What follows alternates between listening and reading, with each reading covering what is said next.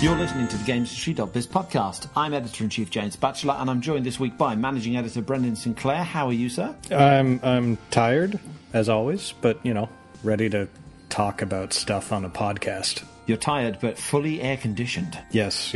Last week was not a great week to have your air conditioner break, but it's better now.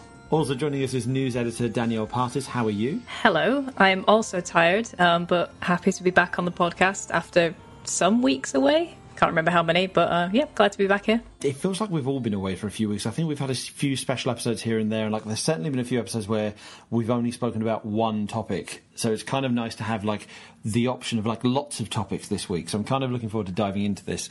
Before we do, obviously I've got to introduce staff writer Jeffrey Rousseau. How are you? Hello, I'm good. I have a cup of coffee and I'm ready to talk. I worry about the vibe we're giving off of this team. We've got tired, I'm good because I've got coffee. I like coffee. Yeah, we're caffeine dependent. I remember I was at a doctor's visit and a question that came up was how much coffee do you drink? And I'm enough. When is enough? I don't know. I don't drink coffee, so I don't know how much is enough. That's not the subject of this podcast, so we'll leave that to the listener's imagination. Let's dive in. As I say, there's plenty of stories to talk about this week. Got a few we want to dip into, but we may end up discussing one more than the other, so let's dive into the first one. The first one is we want to talk about Twitch. Now, Twitch has been in the headlines again recently, mostly for the wave of hate raids, as the term that's going around, so bots and chat messages and groups of people diving into the live chats of particularly marginalised streamers with just a torrent of abuse while they're live. Twitch has claimed that they're going to do better, that they're working on automating the process. They've said that there are tools available to the different streamers. It's still been enough of a problem that it's led to a few hashtags starting to trend. So you've had hashtag Twitch do better. And then more recently, we've had hashtag a day off Twitch. So there are plans that on September 1st, streamers are going to stop all broadcasts for one day in an effort to stop Twitch from basically receiving as much traffic and revenue on that day to kind of basically, if we hit their financials, they might notice and might listen to us. Jeffrey, you particularly want to talk about this, so you have thoughts, I gather. Right. So after you read the story that Danielle wrote today, you'll notice in particular that we know they released a transparency report, right, where it said less than 15% of user reports led to reinforcement actions, and it also showed that only 2% of reports against harassment and hateful conduct led to action. So the thing about these hate raids is that they're not new. If by any way you're shocked by this, I'm really sorry. You must have been living under a rock, because it's been for years. What is different now, it's just the rate that it's going. And of course, I don't speak for every streamer or any black streamers, of course, but I have noticed with the black streamers that I do follow is what's happening is that, as James explained, they'll be live. These folks are just doing what they normally do, and it's a wave of hate. And the thing is, the current tools right now that are available aren't good enough. What folks really have done, if you've seen online on Twitter, is that they've shared resources and bots and other tools that they themselves have to go out of their way to implement to make sure that doesn't happen to them, to make sure that their community is safe. It just sucks where, if you're working, you have contractual obligations, or, you're just hanging out in a stream, and the next thing you see every flavor of the N-word in your chat. I don't stream, but I have been on the receiving end of something like that before on another platform, and it is the responsibility of the platform to have tools in place to either stop that, be aware of that, and make sure it doesn't happen again, because what's happening right now is literally being a marginalized person, in particular a black person, and your respective intersections, is a liability for a platform. Now, just think about that sentence I just said. That's ridiculous, right? Just you existing is a liability. Say you just want to play, I don't know, Psychonauts 2 just came out, was going to come out. And next thing, you get a hate raid. The other part of this conversation with Twitch then is that, okay, you understand that this problem is happening to your marginalized streamers, folks who are partnered, affiliated, or not.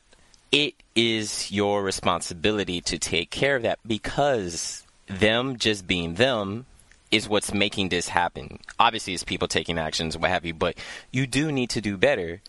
that's why there's going to be a day off, because unfortunately Twitch has proven over the years that it's a very reactive company. We have multiple stories that show this, that they do not take action unless there's enough to warrant it. So, like most businesses, it has to hit their pocket for something to happen.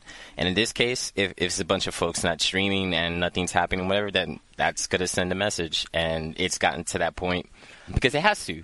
And with the number of people who do work with Twitch, it's not like they don't know about these things. There's obviously enough prominent or marginalized folks who they work with who know the ins and outs of these things, who have, I'm sure, have let them know, okay, you need to take care of this, whatever, to take care of marginalized folks so this doesn't happen. There's no reason why I'm streaming a game or talking to my community and these things are happening. I'm sure they're very aware of it. Wherever that falls on their priority list, it needs to jump up to number one now, because this is ridiculous. It's just one of those things where, you know, as a marginalized person, whether, you know, you're a woman, you're a shade of black or brown, these things just happen on platforms. And a really good point that I saw that one of my peers said was that when you don't implement these kind of safety measures on your platform, but you know marginalized people use it, that becomes a liability, and a liability issue becomes a business issue. When it becomes a business issue, then what you're kind of saying by not taking actions is you're not home to people of respective identities. Of course, we're not claiming that Twitch is saying that, but, you know, you have to take action. You're right. I kind of want to expand a little bit on one of the things you were saying, like about a lot of the argument around this has been the need for better tools. There's been some really interesting examples around this. The best one I'll give is there's a streamer called Art for the Apocalypse. He tried to demonstrate something on the hashtag #TwitchDoBetter, talking about blocking certain words. You gave a prime example of a word that absolutely needs to be blocked.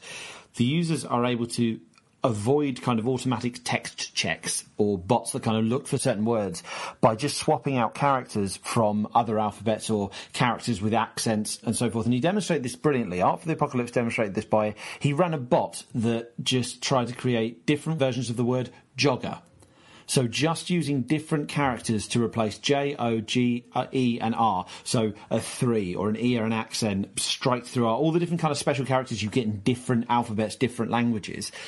He ran a bot. There are 21.9 million versions of the word jogger just by swapping the different letter. And Twitch has apparently come out and said, we've given streamers the tools to do with this. You've got your own bots and stuff to kind of moderate your own chat. He said that because of the limits to how much a streamer can use their bot, the limit to the number of messages that a bot can send out, a streamer's bot can send out to its own chat channel within a minute, his bot would have to be running 24 hours a day, 7 days a week, for 76 days to just block all variations of the word jogger. That is not giving people the tools to do the job. Conversely, whether Twitch has done this intentionally or not, I highly doubt they've done it intentionally, you'd really hope not, they've essentially given the tools to people to make these hate raids worse.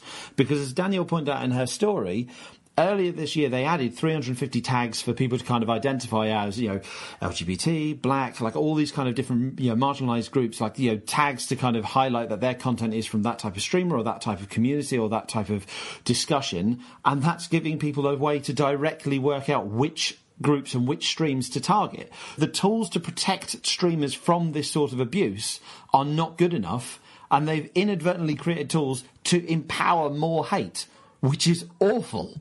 When you solve one problem with tech, you can sometimes create another problem by solving one other. And, these things happen. But, in this case, is that it's helping people literally just be total dirtbags.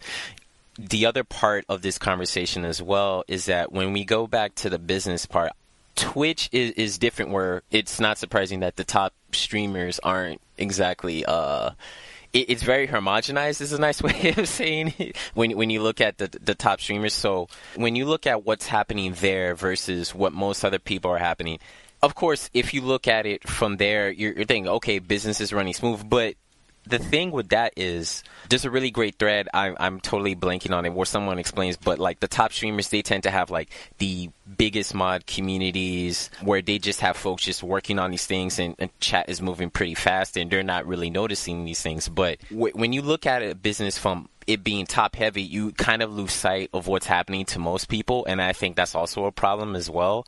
Again, I'm sure Twitch is very aware of these things, but that doesn't help the problem that most people face versus your top 1%. I think what Twitch needs here is to introduce more friction into the system, because when it's easy and trivial for these people to create fake new accounts just to like raid someone, then it's difficult, because this is what James was talking about, adding 21 million new words to the blacklist of things you can't say on the platform seems impractical. But if you do things like require any new account to be tied to a phone number, require CAPTCHAs every time that you log in for the first, 20, 30 times or something, make sure that there's a human behind it, even kind of before you can participate in Twitch chat. You have to have been there for a certain amount of time, or maybe Twitch comments go into a queue and then they have to be manually approved by the person running the channel for, your first 50 or 100 comments, something like that. Put friction in there, slow down the tactics that hate raiders might use, ban, of course, the accounts that are participating in this. There are ways to make it enough of a hassle that you can seriously cut down on the amount of these kind of attacks that you get. And Twitch, no doubt, knows about these ways, has considered them before, but has decided, we like to see the numbers go up.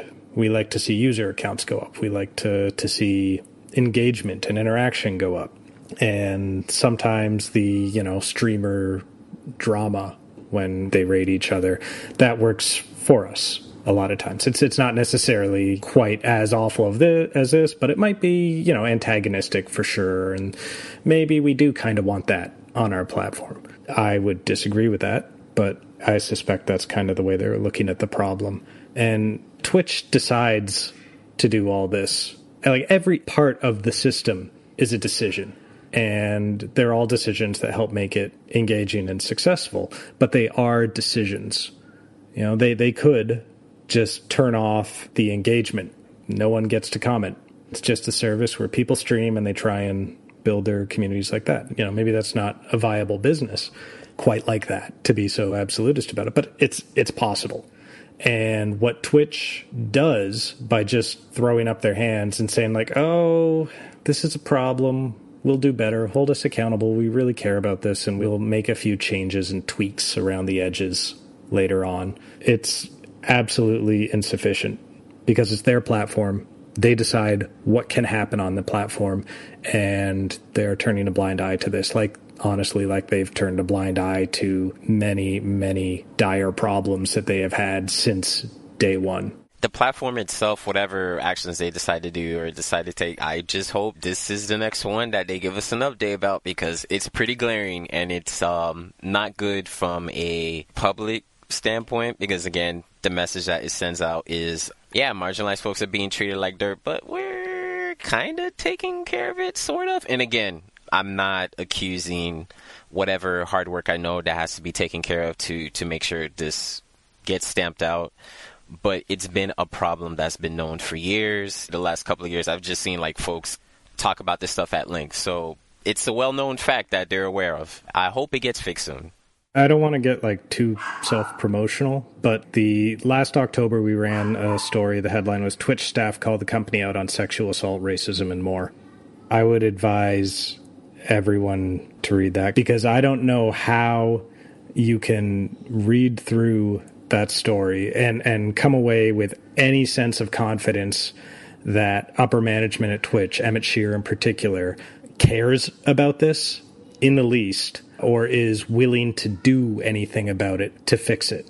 If Emmett had read that article, if Emmett had the discussions with Twitch employees that I had, he would either step down and apologize and do it with a sense of shame, or he's just be an absolutely, utterly shameless, irredeemable, Not everything that people told me wound up in that article for a number of reasons, but it is beyond appalling to me that like holding up the mirror and showing them what they are, what they've done, had not really resulted in any change at the company, it seems.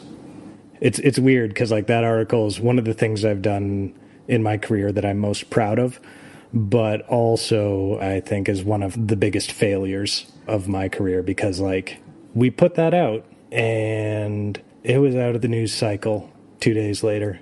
Twitch never really commented on it other than to say that, oh my gosh, some of this stuff was like 5 years ago. It's unreasonable to hold us accountable for that. And they just went on. It didn't seem to do a bit of change. And that is incredibly frustrating to me. It's definitely worth a read if you haven't already. I'll include a link in the show notes and the article attached to this podcast. Final thing I'll say on this is if we're talking about what change we want to see, my hope is, my perhaps naively optimistic hope, is that this hashtag a day off Twitch protest really kind of picks up traction. Like I was talking to Danielle about this earlier, like the real hope is that they get some bigger streamers on there because like if marginalised streamers are all behind this hashtag, it will make maybe slightly a dent in Twitch's financials. But what you really want is like the massive ones, the biggest streamers to kind of get behind this and kind of help trying to make this platform better. But then those are the streamers that are benefiting from the platform as it is. So I don't know how realistic I hope that is. If it doesn't work, maybe hashtag a week off Twitch. You know, if that doesn't work. And that's a difficult one because obviously you're asking the streamers themselves, like this is a source of income for them. You're asking them to give up their income for a day or a week in order to kind of protest this. Like, and it's a question of how much they can afford to do so. But yeah, I hope that the streaming equivalent of voting with your wallet, if everyone can kind of just down tools on September 1st and see if Twitch finally takes notice, although I highly doubt they will.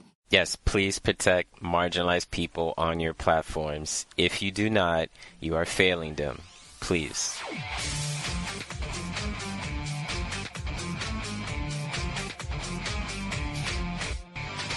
Speaking of broken platforms, a lot of people were talking about Roblox recently, due in part to a new investigation from People Make Games. Now, this was a 22-minute video that did the rounds last week. The title was Investigation How Roblox is Exploiting Young Game Developers. It's definitely worth a watch. This really kind of explored Roblox's business model in a way I haven't seen done before. It kind of reminds you or really throws in stark light how that system operates. Jeffrey, again, you kind of wrote this story, so do you mind kind of like summing up some of the biggest things that you kind of took away from this? Yeah, sure. So when you're watching the video, the argument that they're making is that when you go to the platform, you're most likely a younger person. I think their core base was set to be between the ages of 9 and 15, I believe. And, one of the things that you see is that you can earn money from making games on the platform. The thing about that process is that after you create a game and you release it, the point from going to, I just finished my game, to start making money gets very, very dicey because the platform has a discoverability, I won't necessarily say the word issue, but getting discovered is one hurdle. Then after you get discovered, being popular to the point where you can earn funds is another hurdle. And then the other issue afterwards is that you then have to be profitable to a certain degree where it makes sense for you. But here's the thing. Your game, according to People Make Games, is you have to generate 100,000 Robux, which is roughly equivalent of $1,000 US. And it's at that point, it has to be that amount of money for you to be able to then withdraw it. But when you withdraw it, you do not get $1,000. What you get at that point is $350. So the whole argument that is that you have this platform that children play on, and kids are being misled on what game development is and promises that aren't really working out. The platform has over 200 million users a month, right? And there's a ridiculous amount of games on the platform, but the front page only shows you 1,000, just 1,000. So that in itself is a fight too. And when you do, you also have to earn currency to be able to be showcased on the front page, but that in itself is an opportunity. You're trying to get an ad slot. It's not guaranteed. I wouldn't want my younger cousins to play it, that's for sure. So the ad slots are also like, it's an auction process. So the kids have to like bid on it against other creators in order to get their game featured in that top 1,000. And then since they're being paid in Robux, that's the currency that you use to pay other creators for their games or for assets that you might need, things like that. And it keeps that money rotating around inside the system, and Roblox can take a cut of it at each transaction. So then that just makes it so much harder to build up the, $1,000 equivalent of Robux that you would need to cash out at all. This is the sort of business model which it takes a bit of time to kind of get your head around it. I mean, that video is like explaining it in pretty straightforward terms, and it's already 20 minutes long and directed at adults. So when you have an audience that's vastly composed of minors, and you're giving them this obfuscated, opaque system, and you're just telling like, look, here's a few people that made a whole lot of money on Roblox, and you can do this too. It really very quickly kind of crosses that line from, oh, here is this wonderful, accessible game development tool, bringing new audiences into game development and kind of encouraging them with something that's accessible and lets them play around and make whatever they feel like, which is great, and quickly kind of nudging it towards and now we are building our business on the creative work of children. And not only that, but then we're also kind of using these same heavy-handed techniques that are illegal in the real world with actual companies. Like you can't, pay your employees in scrip and then force them to shop from the company store. Anytime you're building a business where children are the target audience, that is a tightrope that I think you have to walk. Because, I mean, there's got to be a certain level of acceptability for this, Like, if you're going to make children's entertainment, like Sesame Street's okay, isn't it? I don't know. You're still, trying to appeal to the kids and market to them and then sell them merch and things like that. There's definitely a gray area there, but I think Roblox's business model has gone sort of beyond that gray area. There's a few things I want to dive into because I remember coming away from the video. I watched the video on Friday, and I think the first thing I said in the team chat was like, "This is shady as hell." I think I've calmed down slightly since watching it. It's still pretty damn shady. Let's not get away from that. But there's a few things you kind of, on reflection, you're like, "Oh, okay, hang on. Yes, there's 200 million users a month, but not all of them will be trying to make games and make money." When you're at the stage where you're a parent of children, parents with other children, and those children do play Roblox, and they just play the games. Like, okay, that's okay. I don't mind them just playing the games. You're not being exploited. You're playing a game that is providing you with a fun experience, and they may not actually be spending money. So the idea that, of thinking of every single child player of this as a potential employee, a potential worker, that's a slightly flawed perspective. But enough of the children are doing this, enough young players are doing this to make Roblox the success that it is. The monetization is awful. As Jeffrey pointed out, you only earn Robux for games or items that you sell in Roblox. You do not earn real money, you earn Robux, and you can only cash that out when you have 100,000, which is the equivalent of 1,000, but actually you're only getting 350. That is dodgy as hell. The developer shares that were going around, I think the developers earn 24.5% of their revenue compared to 70% on Steam or 88% on Epic Game Store. I struggle to understand how there are studios, because there are adult studios now. I've interviewed some who are trying to build their entire business around making games in Roblox as if it were a platform. Matt Handrahan, our former editor-in-chief, he interviewed someone last year that do Adopt Me. It's one of Roblox's biggest games. They earn a ridiculous amount of money because it's so popular that even on a less than 25% cut, they are earning ridiculous amounts of money. Like, it's just such a bizarre and odd system to me that you can be earning a fraction of what your game is actually making, and yet that's enough. The discoverability issue, that is the one I'm perhaps less upset about, because that is the case of any platform where you create content. YouTube, Twitch, Steam. I haven't used this analogy in a while, but I'll use it now. If you're an indie author on Amazon, you are definitely competing with more than 20 million books on that site. To get your book found, to get your book discovered, you need to pay for advertising, or you need to employ in some sort of marketing scheme, or you need to do something that generally would require some sort of investment if you want to get to the stage where you're earning the levels of money that people want. And I think the levels of money is my biggest issue when I came away from this was it's the language Roblox uses, certainly on its website, that kind of highlighted in the video.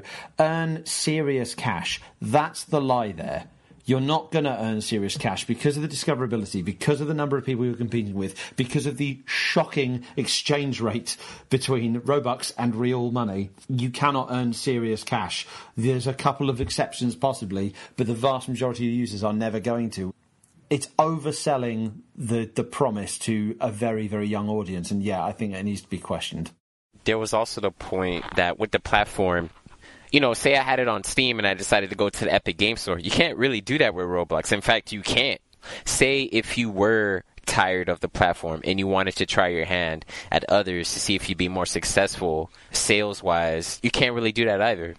So the thing that I keep looking at is it's a free-to-play business model, right? You've got a large number of customers and they aren't giving you money, even though they are getting value out of the product that you're offering them. And that part is great, but the problem is that you start having to lean on the number that is giving you the money more and more because they're having to carry the business costs for everyone, and they're the reason that you're still there. It gets dodgy enough with free-to-play games when it's like, hey, here's our FIFA Ultimate Team, which isn't free-to-play even, but still. And we've got our paying players and our whales, and we're leaning on them really hard because they're what makes us our money.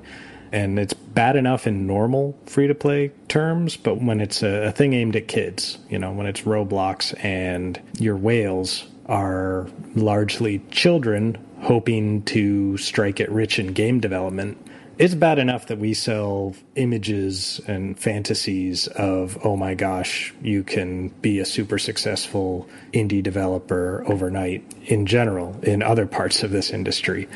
But Roblox just takes that same messaging and selling of hope to people despite obscene odds against it, and then takes that message and directs it at children. That's deeply concerning. What's also concerning is, like, Roblox is so successful. I'm going to redefine successful there because I know that in terms of its financial results, obviously it's not profitable and it hasn't been profitable for some time, but it still generates enough money and has a big enough audience that it's become something that other people are trying to emulate. The companies haven't said this specifically, but you've got companies like Manticore who are making Core, which is a software, a tool for making games that other people can play. And the idea is you make your own games, you share that out. Now, they may position it as trying to be something different, but ultimately that is a Roblox-like platform. You're creating a software, a tool that enables users of all ages, likely young ones, to build a game, to build a virtual world, to build an experience that they then share with other people. That is very much a similar model. PlayStation's Dreams. That is, in essence, a very similar concept. You're giving players accessible, child-friendly almost development tools, giving them the ability to build anything. You know, in Dream's case, it's like, you know, music videos and pieces of art and so forth, but most likely games. And Media Molecule has said they want to get to the stage where they want creators to be able to monetize their content. They want to be able to monetize their creations and let people sell their games on, I think Steam was the example given. None of them are specifically saying they're doing it in the way that Roblox does, but when you see Roblox do this, it's hard not to think that some of the inspiration comes from that. And it's like, well, if the model you are aspiring to, if the model you're kind of building on is already questionable, to put it mildly, what does that mean for what you're building?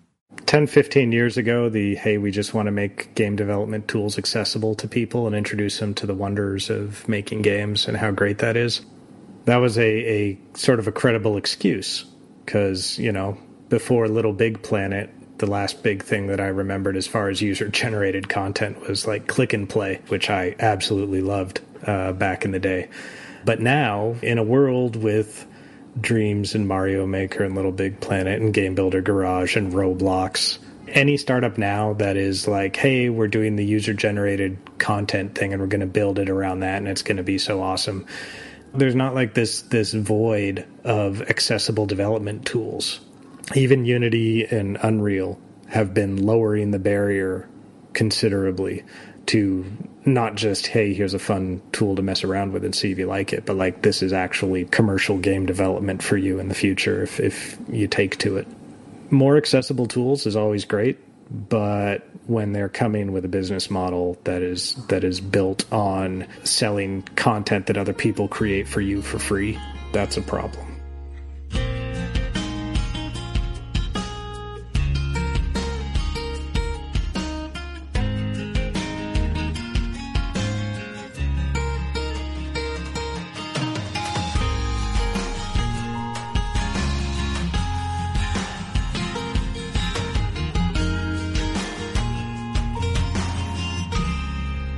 Last story we're talking about today is Boyfriend Dungeon. There's been a bit of backlash around this game, around its release, mostly around some of the content, but also some of kind of the reactions to the content.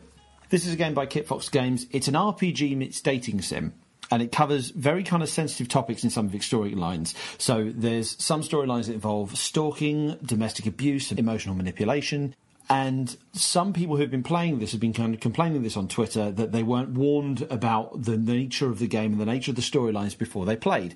Now, Kitfox Games has updated the content warning since. They acknowledged on Twitter that the content warning as it was when the game first came out was kind of inadequate. That was their word, inadequate, for conveying what the topics are in the game.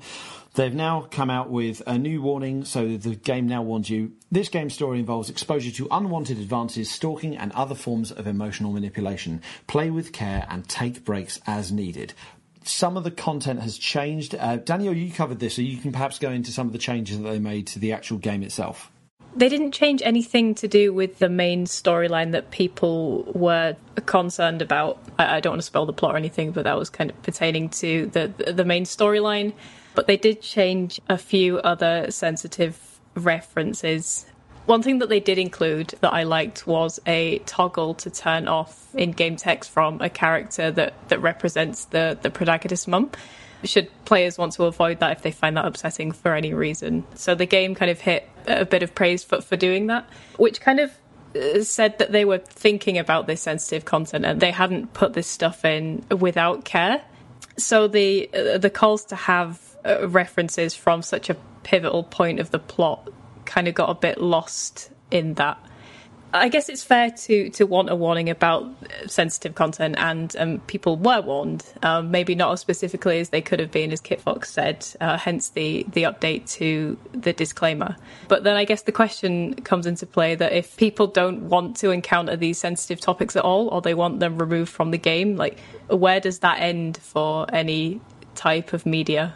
That's one of the things I took away from this. Like, why is that even a question in this media? Like, some of the storylines here, stalking, domestic abuse, kidnapping, soap operas do this sort of stuff on a not weekly basis, but a regular basis. They regularly build storylines around these sort of topics.